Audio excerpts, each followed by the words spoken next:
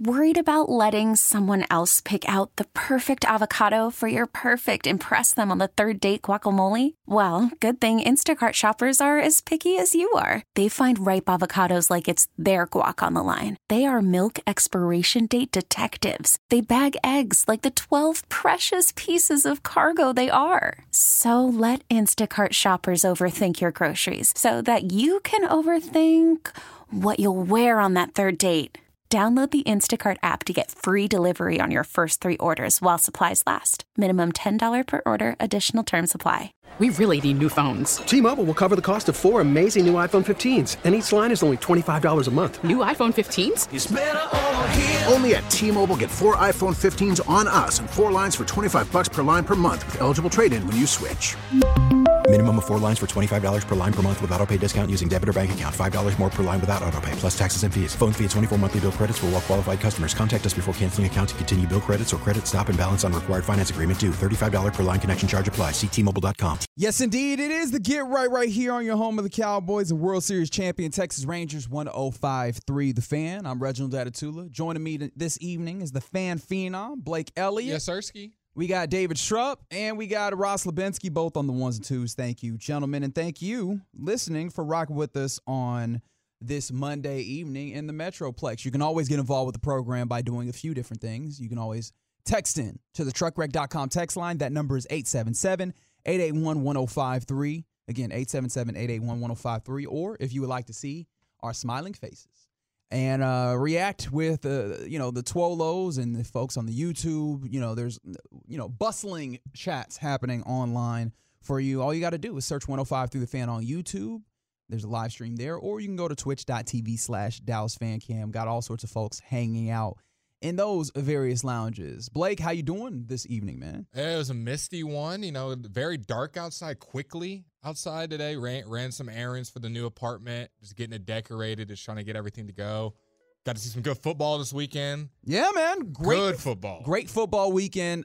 I think a lot of people view this this way, but divisional round, best round of football that you get, right? Like you get, obviously, we're in the playoffs, so we've kind of siphoned out some of the chaff, right? We've gotten this to where it's only good football teams in theory, at the very least.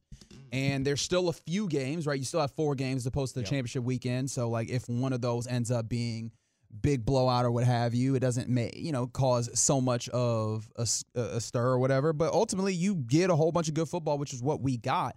On this evening, there is some action in the Metroplex. Your Mavs will take on the Celtics. The Kristaps Porzingis-less Celtics. He will not be playing tonight. And earlier, shout out to FC Dallas, who had their preseason game against Lionel Messi, and Inter Miami earlier at the Cotton Bowl. But yeah, man, some NFL divisional round football happened this weekend, and let's go ahead and talk about what we learned from the divisional round. Again, 877-881-1053 is the truckwreck.com text line. Let us know what you learned on the weekend. And Blake, what did you feel like you learned on the weekend? I feel like I learned my biggest takeaway from this was Patrick Mahomes is inevitable.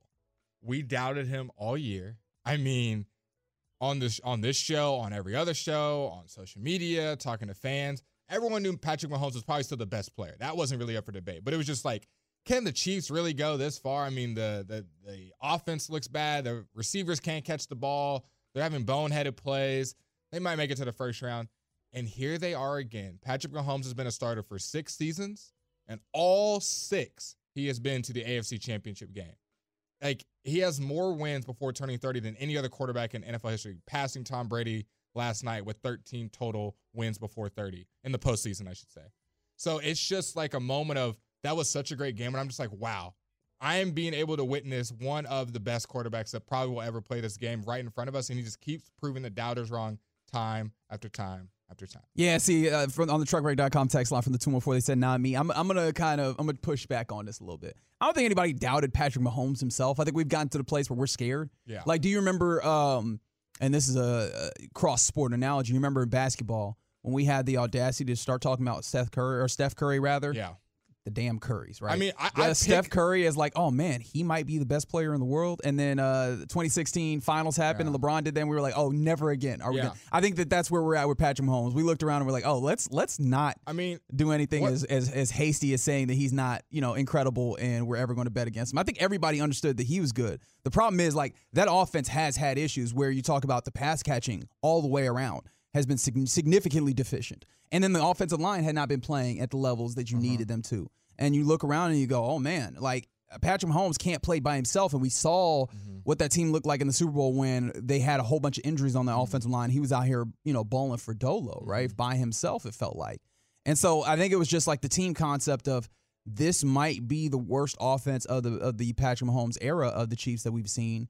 And I don't know that that's going to stand up when you get up against a team that has a level of offense to bring to your doorstep. Yeah. I think we learned that also on the flip side, Josh Allen and the Bills might just never beat him. I mean, kind of everything that we just said, everything was in the favor of the Bills. I mean, the Chiefs had boneheaded turnovers. Even after the dumb fake punt with Damar Hamlin, the Chiefs didn't even convert it. That's when McCole Hardman fumbled on the 1-yard line. So that got X'd out. They had Josh Allen fumbling, and the Chiefs didn't even recover it. They tried to scoop and score, and the Bills got the ball back. Bills, me and Reggie were talking about before the game, the Bills had 3-4 fumbles that none of them were recovered by the Chiefs. So they got the breaks. I think the only thing that really didn't go the way was that pass interference call where he kind of chipped them running that drag route, and they called it 30 seconds later. They ended up not even scoring points on that possession anyways and punting the ball. Nonetheless, every stat you read off, I'm not going to read off every single one. Yards, possession, everything, rushing yards.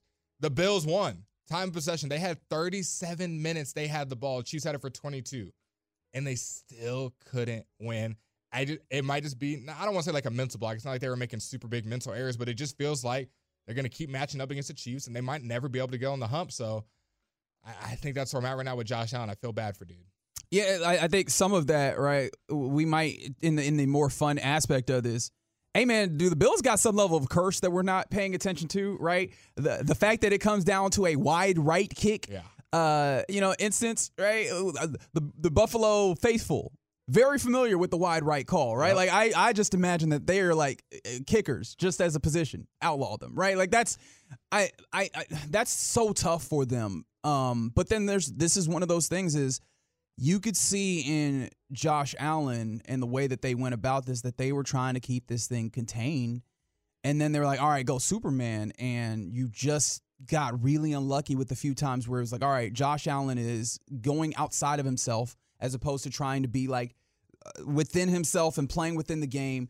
And you had like the frozen rope that gets thrown down the field that just slides through the hands of Stephon Diggs, right? Like you had another one of those that just ultimately, and then you had maybe one play where Josh Allen had a play to make and he missed it a little bit. I would say Josh Allen, in my mind, if we're grading out of 100, I would give him like a 92. Like I thought he played phenomenal. I was really watching the game, texting my friend, I was like, this version of Josh Allen looks like a beast. He was running when he needed to. He was passing when he needed to, taking the checkdowns. They were running the ball. He was using his legs when he needed to. He was making all the right plays until that final drive. A little bit of a hero ball got in him. On that second and third down, I believe he tried to hit the post route across the middle and then didn't take Stephon Diggs crossing across and try to hit the back corner end zone shot. So he kind of went away from what he was doing the whole time with taking what the defense gave him and tried to make the hero ball play. And I'll give it to him. He played disciplined all throughout the game, but when it mattered most, he did a little bit of hero ball. And I saw some people talking about throw the ball to Diggs on the drag route, and I agree, but how Diggs was playing, are we even sure he'd catch that? I mean, it would even pick up the first down. Now, obviously, I'm being a little, I'm emphasizing a little bit. But that throw Josh Allen had to Stephon Diggs, I'm sorry, I have to take a moment to say it. That was an insane throw. That was a rocket that he roped like 80 yards, 75 yards down the field just for Diggs to go right through his hands. And Diggs talking about, a little too far. Nah, bro. You dropped it. He was a no-show in the playoffs. I mean, it was bad. Yeah, like that's one of the funny things about Josh Allen. It's like, hey, man, this dude's really good, And so there's instances where, this is why you deal with the other things that Josh Allen will bring you because good stuff is just so very good. And I think that's also speaks to the reason why you had or maybe not the reason, but maybe a question that you ask of Sean McDermott in that instance of, hey man, why did you go about that in the way that you did? But like, hey man, if you were able to, the ultimate question of what happens if you can keep Josh Allen in this box, and it looked really good, but the problem is like you need to be able to unleash him sometimes, and then maybe you ask questions on why you go for certain circumstances, why you go for it on that fourth down, right? Like what happens with that fake punt? Why do you go for that? Which I'm pretty sure was just like a automatic trigger when you see that they have fewer men than you, and that just didn't work. Yeah, they said it was they checked it out there, right? But yeah, I thought that was it was a fun game all the way around, super fun. And yeah, I think it just sucks for the Bills because I don't know that there's any particular reason that I look up and I go, damn, y'all can't get it done. It was like, oh, well, you just didn't more than anything. Didn't. I mean, it came down to those last two plays where, like we said, we tried to make that hero ball, but that's being very selective. They should have hit the field goal to send it to overtime, but who's to say Mahomes wouldn't go down there and crush their hearts even more with a game-winning drive? 13 seconds, dog. Like, that's the thing is, like, we've seen it in this particular matchup of teams. Yeah. 13 seconds is all they need. Now, of course, you need guys on the other end that can catch it, and there is something to be said for the fact that the Kansas City Chiefs wide receivers, hey, man, they did just enough, right? You had Rashee Rice, Marquez Valdez. He was catching it. He's usually out here doing wind sprints, and he was like, I might as well catch a football while I'm out here, and he did. And that was even to the Bills' credit. We talked about this pre-show. McCole Hardman did his best Kadarius Toney impersonation. 2 touches, 2 fumbles. Could have cost them the game, but it didn't. And they still found a way to win. Like you said, Rashee Rice being that wide receiver for them.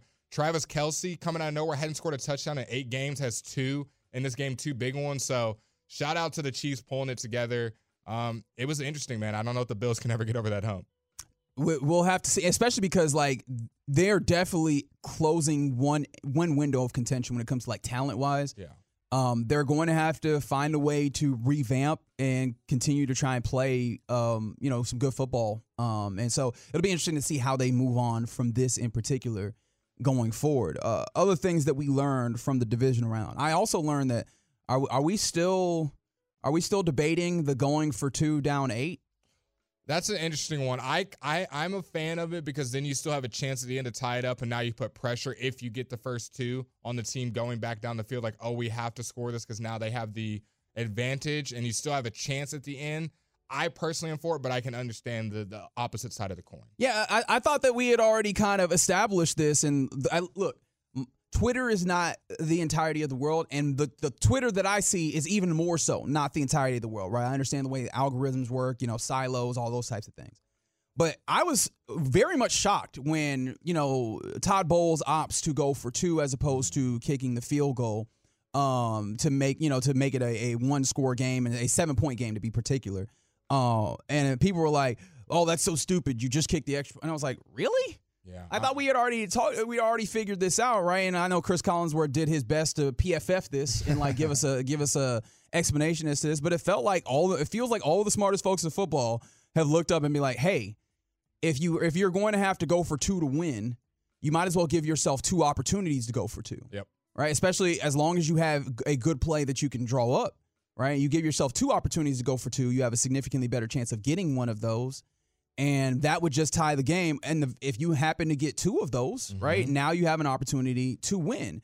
And wherein you did not have an opportunity to win if you just kick these extra points. You are playing solely for overtime. And this is where we could absolutely go to the audio of, what's my guy, Herm Edwards saying you play to win the game, right? I absolutely understand you putting yourself in that circumstance and trying to win the game with your offense, with who you believe to be playing well. And so I found it to be weird. The one thing I did question is, okay, you're going to go for 2. A fade is what we're going with here? And it was late, too. Baker, I thought, played a great game. It was a late. He's got to throw that 1-2 step, let it go. He did like a 3-step drop back, waited till Mike Evans was in the corner of the end zone, then threw it. And Mike Evans is a big body receiver. I might just throw him on a little out route or something like that. They threw a fade in very bad positioning. They're not going to get that PI call, even though it was debatable. But I thought Baker played a great game overall. It kept this team alive. They were getting pressured all day, and the Buccaneers couldn't do the same on the other end. I think they had like 1 sack. It was tough for them to give Jared Goff and that defense anything, or that offense any fits. They were kind of moving the ball up and down the field. I'll tell you one thing I did learn. Jahmyr Gibbs was the right pick. That boy's a dog. Yeah. He made Antoine Winfield, first-team All-Pro, look slow. 1 cut to the pylon and then threw him down and stared him down.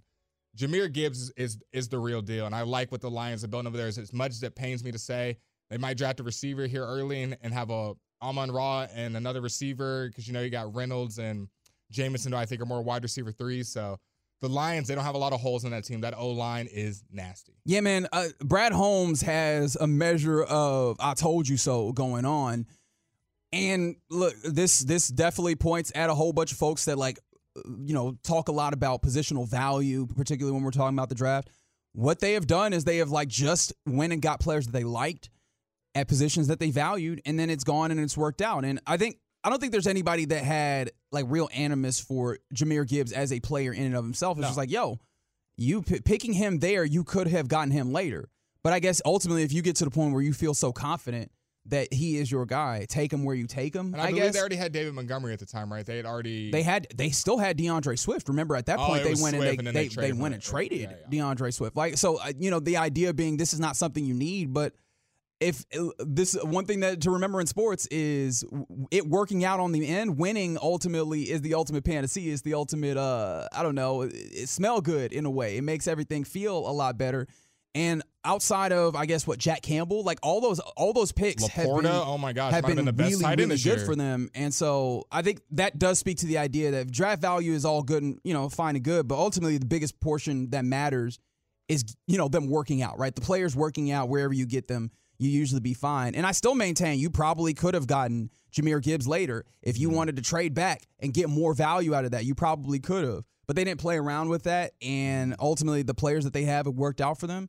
And so, man, good for them. And maybe around that, the thing that I learned or that's solidified in my mind is players, having a player that's good matters, but then also what matters in this is putting them in a circumstance and a situation that works out. And all those players have gone into a situation that has been built by Dan Campbell and the rest of that staff and the rest of that leadership group that, has them playing their best football and has them buying into a team construct. And Frank Ragnow showed that a lot in his post-game interview and everything. So, yeah, man, kudos to Campbell, kudos to Brad Holmes, kudos to all of them and the Lions for putting together a team that clearly is headed in the right direction. Well, kind of putting a bow on that, tying both these games back together and talking about putting together a team. Let's go a quick trip down memory lane. 2018, 2017, going back. Bills have the Chiefs have the 27th overall pick, third round pick, 91st overall, and a 2018 first round pick. They trade that to the Bills for the 10th overall pick, and that 10th overall pick becomes who? Patrick Mahomes. The Bills fans are feeling sick. Even though, we know that's not exactly how this works. Yeah, right? We don't know if they were going to get Mahomes. We know that this is not exactly how. Plus, it's just funny that the Bills gave it to him out of all people, and now that's the guy that's been kicking your you-know-what for the past 5 years. Right, as if he's been doing it to you alone. Right? Everybody been getting this work, right? Mm-hmm. And the thing about it is, hey, man, you got yours, right? You got Josh. Yeah. Y'all out here doing all right. It's just, somebody got to lose, right? That was very much a somebody. In fact, I remember somewhere relatively late in the first quarter, I was like, oh, so this is going to be a game, whoever gets the ball last game. Yep. Because both defense, I came into this game actually thinking that this game was going to be the Bills-Chiefs game, low scoring. Mm-hmm. Because, I know that it's quarterback versus quarterback, and everybody's doing the Brady Manning is, new version of Brady Manning. Both of these defenses have been cooking coming into this game. And the one thing I could say is the Bills have had some injuries. Yep. And all the dudes who had to step in and replace played great football, right? And so I was like, oh, man, this is going to be low scoring. And they were just not if we run this ball. Not if we tote this rock. James Cookman, I thought I was having Cowboys flashbacks. He was running all over them. Yeah, and so they just played a great brand of football. It was a fun, solid game, and ultimately, I think we are all the winners of it. Oh, we are such winners. That was a cinema of a game. I was watching that, and one of my friends couldn't watch it. I was like, you are missing one of the best games in a while. This game is going back and forth. We had turnovers, not turnovers, fumbles, crazy touchdowns. I mean, that Shakir play, I believe it was in the third quarter, maybe early fourth, where Josh Allen threw that rope on third down right to the pylon to Khalil Shakir on L'Jarius Sneed, who was not allowed a touchdown all year to get that touchdown. I was like, the little diving right at the front pylon, that was so sweet to watch. And I'm not a fan of either team, just football. I was just like, that was a sick play. Great football. Those are some of the things that we learned from Divisional Round. We'll talk more about it at 8, answer some questions from the Divisional Round. We didn't even touch some of these games. We didn't touch C.J. Stroud and the Texans and how they showed up and how they played against a dominant Baltimore Ravens team. Like, we didn't really get all that deep into various games that happened. Niners, and who do they play? Packers. I already forgot at this point, but we didn't get into any of those. We'll try and talk more of those as we go along on this Get Right here on 105 Through the Fan. Coming up next, let's talk about some of the things that are happening in the coaching carousel, as there's been a new hire just as of no more than 30 minutes ago. And also, if he doesn't get a job, do you actually want Dan Quinn back? We'll do that next on The Fan. So Get Right here on 105.3 The Fan. I'm Reginald Atatula. That's the Fan Phenom Blake Elliott. Yes, Sirski. Thanks to David Shrub and Ross Lubinsky on the ones and twos, and you for rocking with us on this Monday after the divisional round weekend in the National Football League. Shout out to the Mavs, who are getting ready to tip off against the Boston Celtics at the AAC. Let us know if you're heading out that way. If you are, you better get a move on. You're probably about 10 minutes away from tip. But yes, Kristaps Porzingis not playing for the best record in the NBA, Boston Celtics. So it should be a fun one to see. We'll try and keep you up to date with what's happening there. And big shout out to FC Dallas getting a 1-0 victory over Inter Miami. Of course, Luis Suarez, but Lionel Messi, obviously the big sell for Inter Miami. And none of them score a goal. It is Jesus Ferreira who scores the goal for your FC Dallas at the Cotton Bowl. Shout out to Tuolo Vader, who was out there and apparently is still stuck in traffic getting out of there. Vaya con Dios, right? Go with God in trying to make your way around the Metroplex on this Monday evening. But NFL coaching carousel, it's that time where, people are looking for coaches. People are, interviewing, trying to hire coaches. And, of course, before we got on air, we actually found out about another coaching hire in the NFL. The Titans have their new head coach, and it is Brian Callahan's son. Oh, no, Brian Callahan. Bill Callahan's son. Yeah. All the B's, right? Brian Callahan, who was the offensive coordinator for the Cincinnati Bengals, Joe Burrow and them, as I like to call him. Not the play caller, though, right? Like Zach Taylor handled play calling, but offensive coordinator nonetheless gets a chance to run his own shop with the Tennessee Titans. What's your reaction to that one?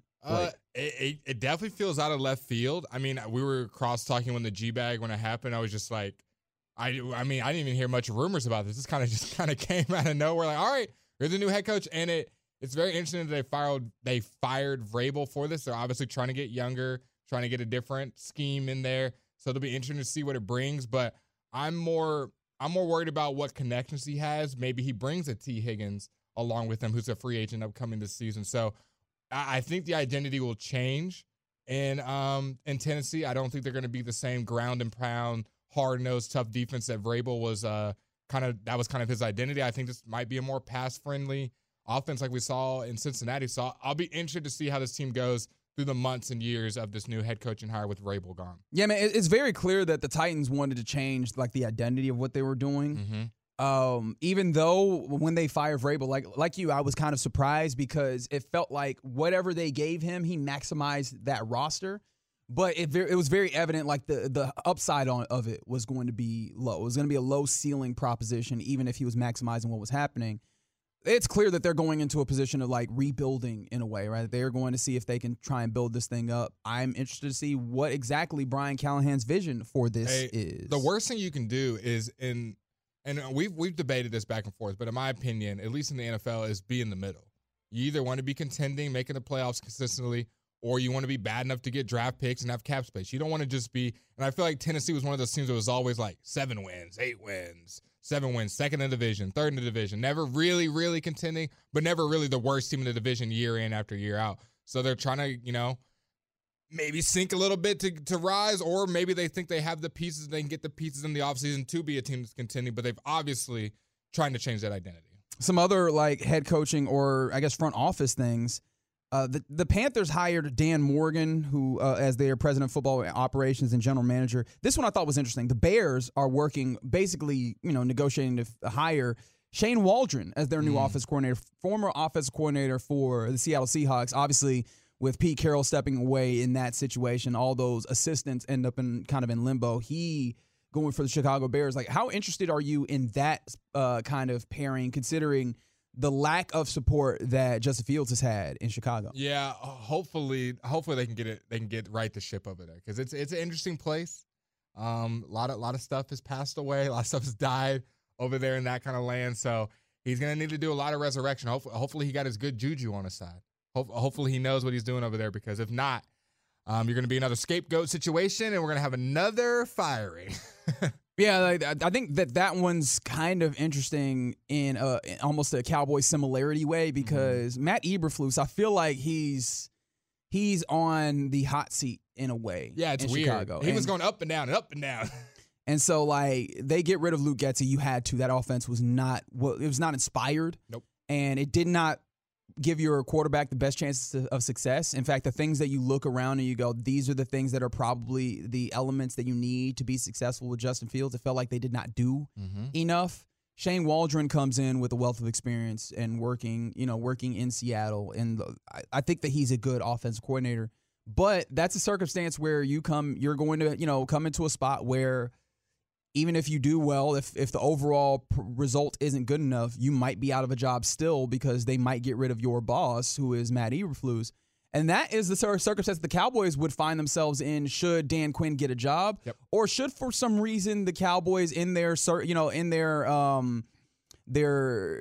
figurings out of where they want to go forward, should they not invite Dan Quinn back. Now, of course, we have the reporting that he would likely be back if he was not made a head coach. But I'm interested how the fan base feels about Dan Quinn, and whether, how excited they are for his return should he not be made a head coach, because Dan Quinn, for a good amount of time, for the first couple of years that he was here, entirely unassailable. In fact, first 2.5 years, entirely unassailable, right? And I think the defense showed so many signs of leakage towards the back end of this year. And also, I think the ways in which they were completely dismantled in the playoff game, not that one single game would, be the end-all, be-all. However, also you pair that with Dan Quinn's record against the Shanahan tree offenses, being 0-6, and not just like the win-loss, but like clearly him having trouble handling and trying to rein those in, when those are the offenses that seem to be running the league and seem to be the gatekeepers to success for you. How excited are you about the prospect of him returning should he, not get one of these head coaching jobs this time around? So it's kind of a weird spot, because I think you hit a good nail on it. It's not just the Packers game that I'm knee jerk. Oh my gosh, can't have him back. I long term do not want Dan Quinn back because of what you just said. That Shanahan tree is what you have to be good in this league. All the best coaches, for the most part, outside of like Andy Reid, are somehow part of that Shanahan tree. And it's funny because Dan Quinn in Atlanta was with most of those guys. Yep. And you would think that he would be, okay, I know their tendencies. Nope. They hit him like he has never seen it before. That might go the other way, though. That might be those guys knowing some of Dan's. Although Dan's defense, like, there is something to be said for, like, this. He has, evolved his defense. This is clearly not the Legion of Boom defense that you saw in Seattle. So, like, I think one thing that gives me a little bit of hope should he return is he has in the past shown an ability to evolve. Now, if he is given the right amount of talent, or like amount of talent is not the right thing. You got a lot of Pro Bowlers on this roster, and of course, you still are going to have Trayvon Diggs back. But what I'm saying is, if he's given the talent that fits, right? One of the things we talked about is the idea of not being able to go big, even in some circumstances. I'm interested in seeing if he would be able to, evolve in such a way that would allow him to better handle those. And I think this season will be good, because in my opinion, I'll just be frank. This season kind of feels like a little bit of a wash coming up with bringing back Mike, with none of the probably major offensive pieces changing. Yeah. So I'm just like, you know what? Bring back, if he doesn't get a head coaching spot, bring him back in whatever for a year. And maybe we're all crazy and it was just a personnel. You give them some big linebackers and they're a top 5 defense. I don't know. And at times they were. But I'm not looking at, well, they did good last year. I saw some people texting that. Well, they did good against this certain quarterback. To be the defensive coordinator of the Cowboys, the standards are higher. I don't want you to be good in spots. Look at Mike McDonald. Like, there's very few and far between games you can say the Ravens' defense weren't physical and didn't play well and were in the wrong spots. There is a lot of times that it did not feel like just a personnel issue where guys were in the wrong spots. That Green Bay game, I'm not like, well, if they just had this player in this spot, they would have been a lot closer of a game. They didn't look like they wanted to play football that day. And I already gave most of the blame to Mike McCarthy, but Dan Quinn plays a part in that as well. He coaches the defense. I mean, we got Micah Parsons not rushing the passer on third down, guarding grass, standing there picking daisies because that's what he was told to do on that play, while Jordan Love sits in the backfield, calls his mama, and throws a dart down the field. So there's some places where the Buffalo game, they're running all over you. Yes, would it help to have heavier linebackers? Of course. But at some point, you got to change and stop going nickel and dime. I haven't seen quick adjustments. How many times has a first half we've been dominated this past year, and in the second half, Dan Quinn comes out with a new adjustment, and all of a sudden the defense looks better? I haven't seen it. I haven't seen it where the defense comes out looking different than they did in the second half, and I get the personnel thing, and I full-heartedly agree with it. We lost our linebackers. You want to have beefier players. You had safeties playing linebacker. I get it. They're not the only team in the NFL that had injuries. They are not the only team in the NFL that had injuries. Look at the Bills. Half of their defensive team was decimated, and they still kept that Chiefs games close. I don't think the defense is the reason they lost the game. So at some point, we got to stop making excuses for Dan Quinn. I'm not saying he's a bottom 5 coordinator, but I just don't think he's up to the standard of what Cowboys fans, what Cowboys players want for their team. But for a year, he's cool. But if he gets a head coaching job, I wouldn't be crying. Yeah, I mean, I think that, like I mentioned, I think that there's an ability to evolve, or there's a possibility of evolution. But one thing that you can say is that the Cowboys' MO going into this postseason, I think one of the things that showed up in the loss versus the Packers is the mentality that we are going to do what we do, and we're not going to have any level of like adjustment or whatever, even though I understand, right? They came out, they played a lot of zone, right? But the idea that this is who we are and this is how we're going to play. And I think that you need to be a little bit more multiple, right? Yeah. And obviously a lot of this is also an indictment of the front office, and just like the way that your personnel was because of injuries and various other things, right? Like there's a lot of factors that play in here. But the ways in which a team was able to look at what you were doing and know exactly what your personnel or what your rules were and exploit it was concerning. I'm interested, though, if some people are just in the place where it's like that would be a place where you could change, where you could find some level of change, right? You're basically running it back in all facets. Isn't that crazy, back, Reggie? Right? And there's a lot of people that are upset for good reason when it comes to these Cowboys, and I was wondering if there was just some people that were like, just for the sake of something different, right? That change could, and again, your hand might be forced in this regard. Yeah.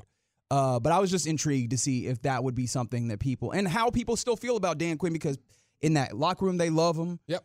In that organization they love him, yep. And he's a well-respected defensive coordinator. And us in the media, us and the fans, we can think whatever we want of it. What really matters is what Reggie just said. As long as the players love him, they buy in, who cares? We can call him the worst coordinator or the best coordinator. That doesn't affect how he plays and calls football games. I don't really care. I'm just telling you what we feel that he is doing, and I think we get misconstrued over looking at past results.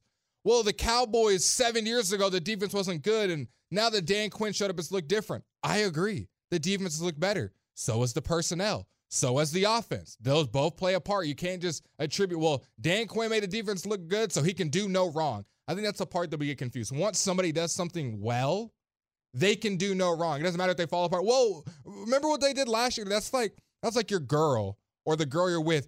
She does you right. She buys you roses every Valentine's Day, takes you out to dinner, but then she cheats on you. It's like, well, remember what she did back then? She did do me better than anyone else has done me. That doesn't mean what she's doing right now is right. So we gotta not misconstrue and pull them together, that just because he did something in the past means that in the future he can do no wrong. Because I don't think Dan Quinn is up to the standard of what they want long term. There's a reason that we're having these discussions. I don't think he proved himself. And we can look at the regular season all we want. Really don't care. I really don't. What is my defensive coordinator going to do against the best offensive coordinators, a.k.a. the Shanahan tree, which he's 0-6 against, in the playoffs, in those high-leverage moments, against the Bills, against the Dolphins, against the Chiefs, against these good football teams? I feel like he, at most times, doesn't play up to standard. Yeah, and look, I think there's instances where a coordinator is going to scheme your team into a interesting circumstance, and I'm not sure that I'm there with Dan Quinn, but I also still would be okay, very much okay with him returning. But that is something that I'm starting to have questions about.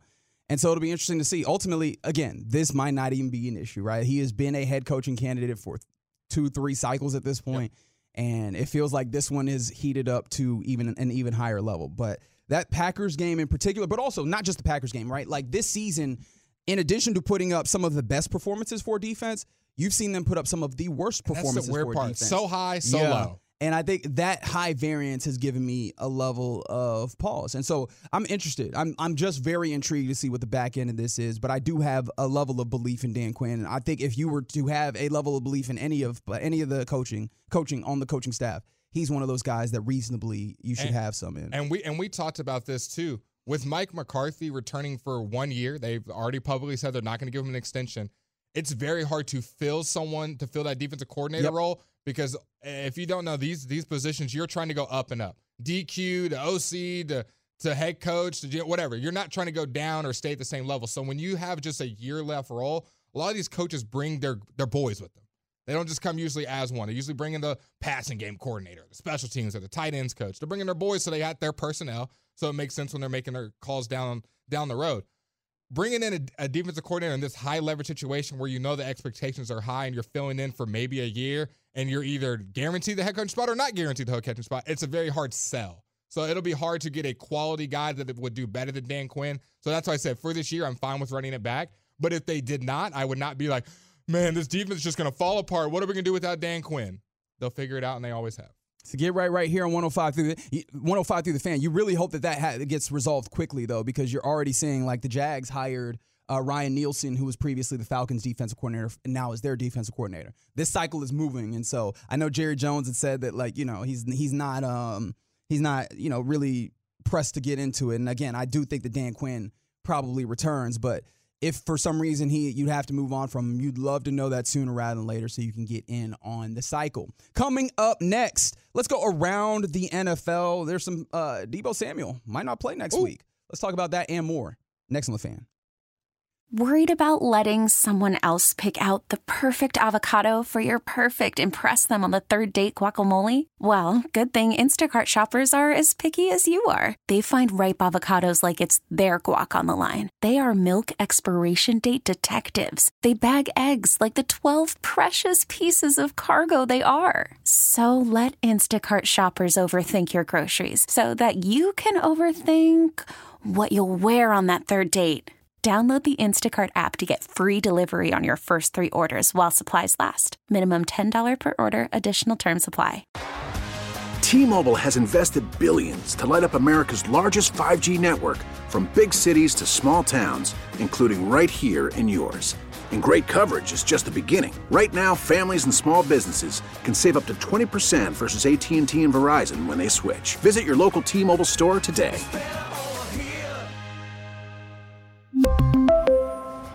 Plan savings with 3 lines of T-Mobile Essentials versus comparable available plans. Plan features and taxes and fees may vary.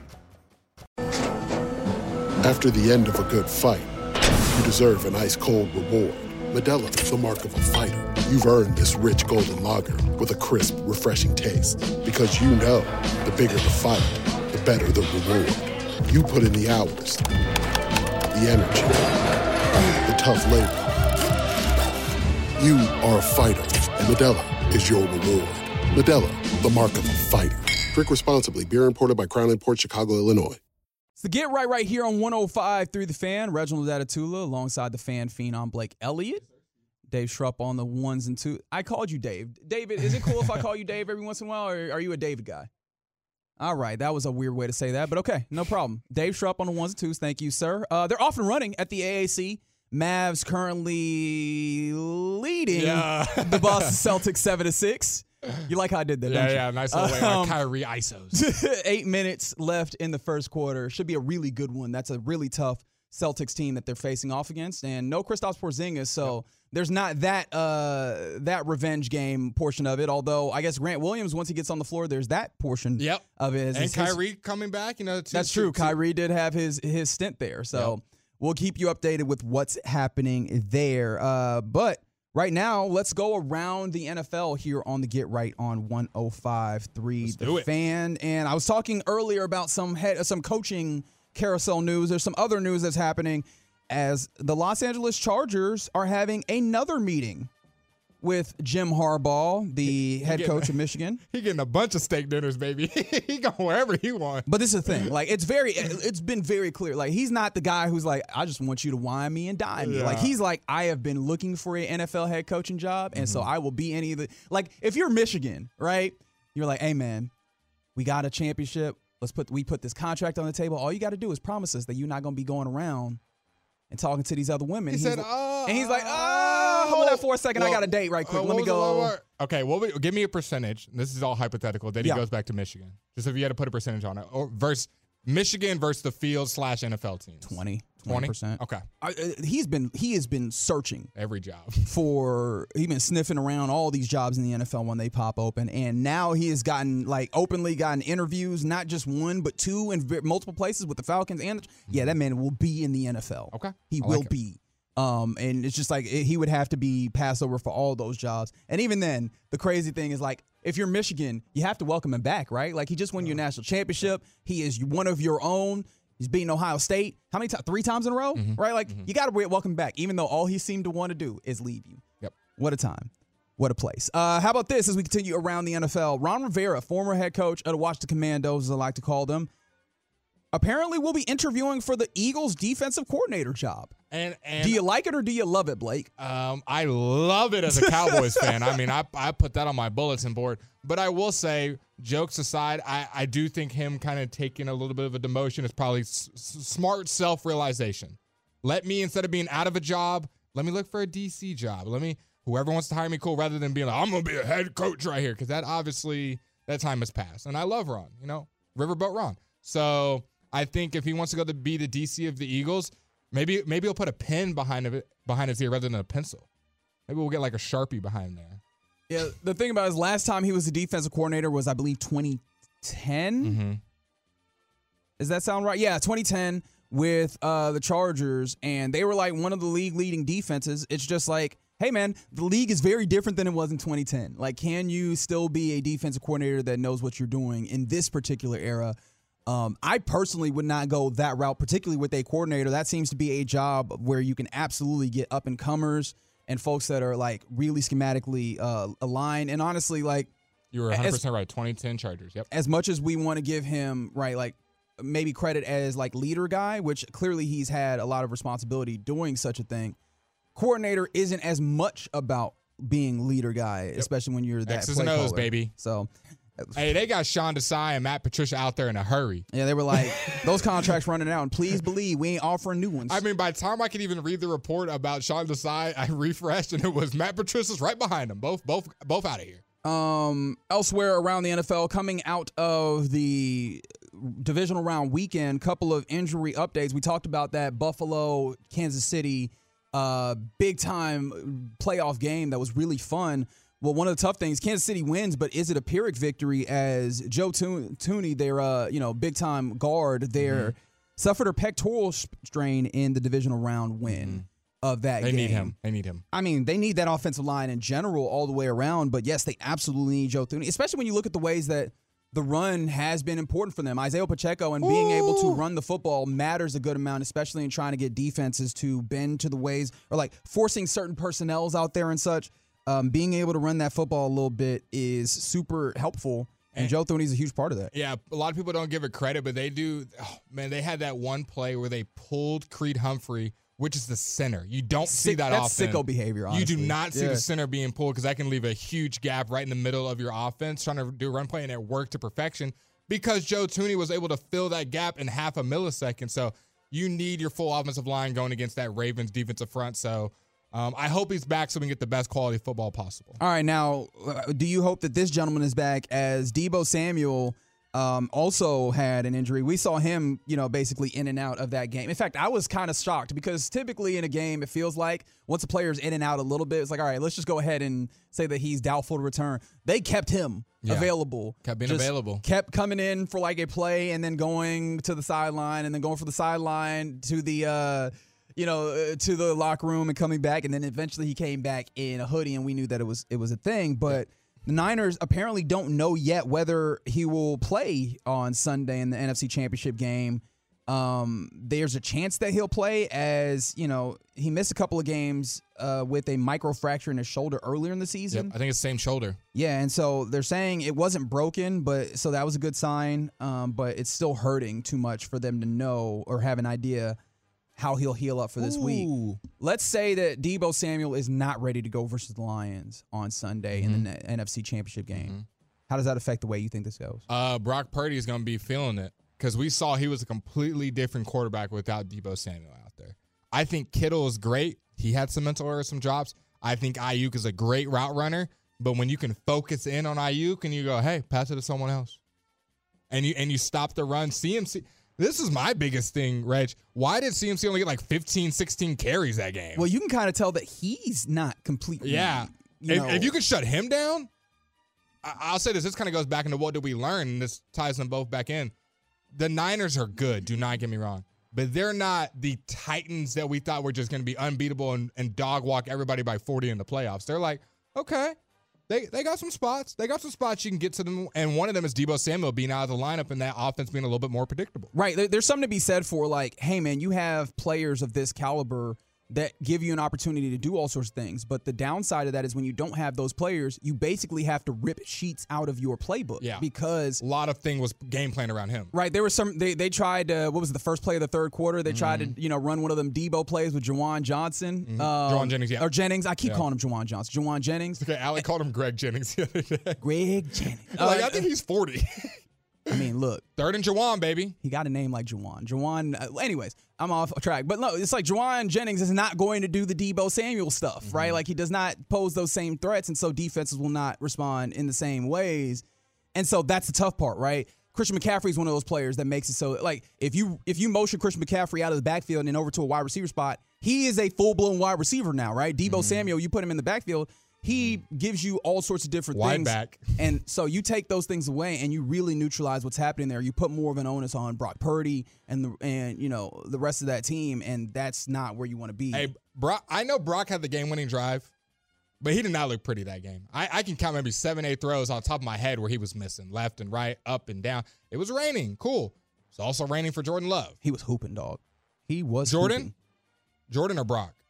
No, Jordan. Yeah, okay. I'm making sure to say, yeah, Brock to me was just like, and it gets not misconstrued. It gets washed under the rug because he did have the game-winning drive, and I'll give him that.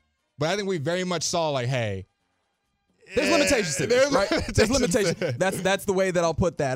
Real quick before we go around the NFL, apparently nearly 32 million people tuned in for Ravens-Texans on Saturday night, which is the most watched NFL game in ESPN history. It was a cinema, man. I thought that was a really fun game to watch. Now, of course, I'm invested in, and I've always really enjoyed the Baltimore Ravens and the way that they play football, so I was really interested in that. Plus, I like the Texans quite a bit and what they've built, and so I thought that the chess match of that was really fun. I didn't think it would pull that many views, not because it's not a good game, but I think it was either me and you or me and Alex talking about, like, the die-hard NFL fans love this game. But maybe some people that don't know as much and they're just watching because it's playoff football, you think Green Bay and San Francisco, these blue blood franchises are going to pull in more than kind of these up-and-coming, the C.J. Strouds, the Lamar Jacksons, the Zay Flowers, the Tank Dell, Nico Collins. Like, people don't know as much about them unless you're really, like, full-blown into the NFL. So I'm very surprised that it pulled in that much. I thought it was a great football game until it wasn't, until the second half. We'll talk more about that next. Real quick before we go, the Lions, who are going to meet the Niners in that NFC Championship game, signing three-time Pro Bowler Zach Ertz to the practice squad and maybe possibly to be elevated for the championship game. It's kind of crazy. Zach Ertz at one point was like one of the tight, like the class of elite tight ends. He was one of those. Now he's a dude that you try and get on in the middle of the playoffs to maybe just give you a little bit of depth. Crazy how that goes. The NFL's wild. It's the Get Right here on 105.3 The Fan. Coming up next, let's answer some questions from the divisional round weekend in the NFL. We'll do that next on The Fan. We really need new phones. T-Mobile will cover the cost of 4 amazing new iPhone 15s, and each line is only $25 a month. New iPhone 15s? It's better over here. Only at T-Mobile, get 4 iPhone 15s on us and 4 lines for $25 per line per month with eligible trade-in when you switch. Minimum of 4 lines for $25 per line per month with autopay discount using debit or bank account. $5 more per line without autopay, plus taxes and fees. Phone fee at 24 monthly bill credits for well-qualified customers. Contact us before canceling account to continue bill credits or credit stop and balance on required finance agreement due. $35 per line connection charge applies. See T-Mobile.com. We get it. Attention spans just aren't what they used to be. Heads in social media and eyes on Netflix. But what do people do with their ears? Well, for one, they're listening to audio. Americans spend 4.4 hours with audio every day. Oh, and you want the proof? Well, you just sat through this ad that's now approaching 30 seconds. What could you say to a potential customer in 30 seconds? Let Odyssey put together a media plan tailor-made for your unique marketing needs. Advertise with Odyssey. Visit ads.odyssey.com.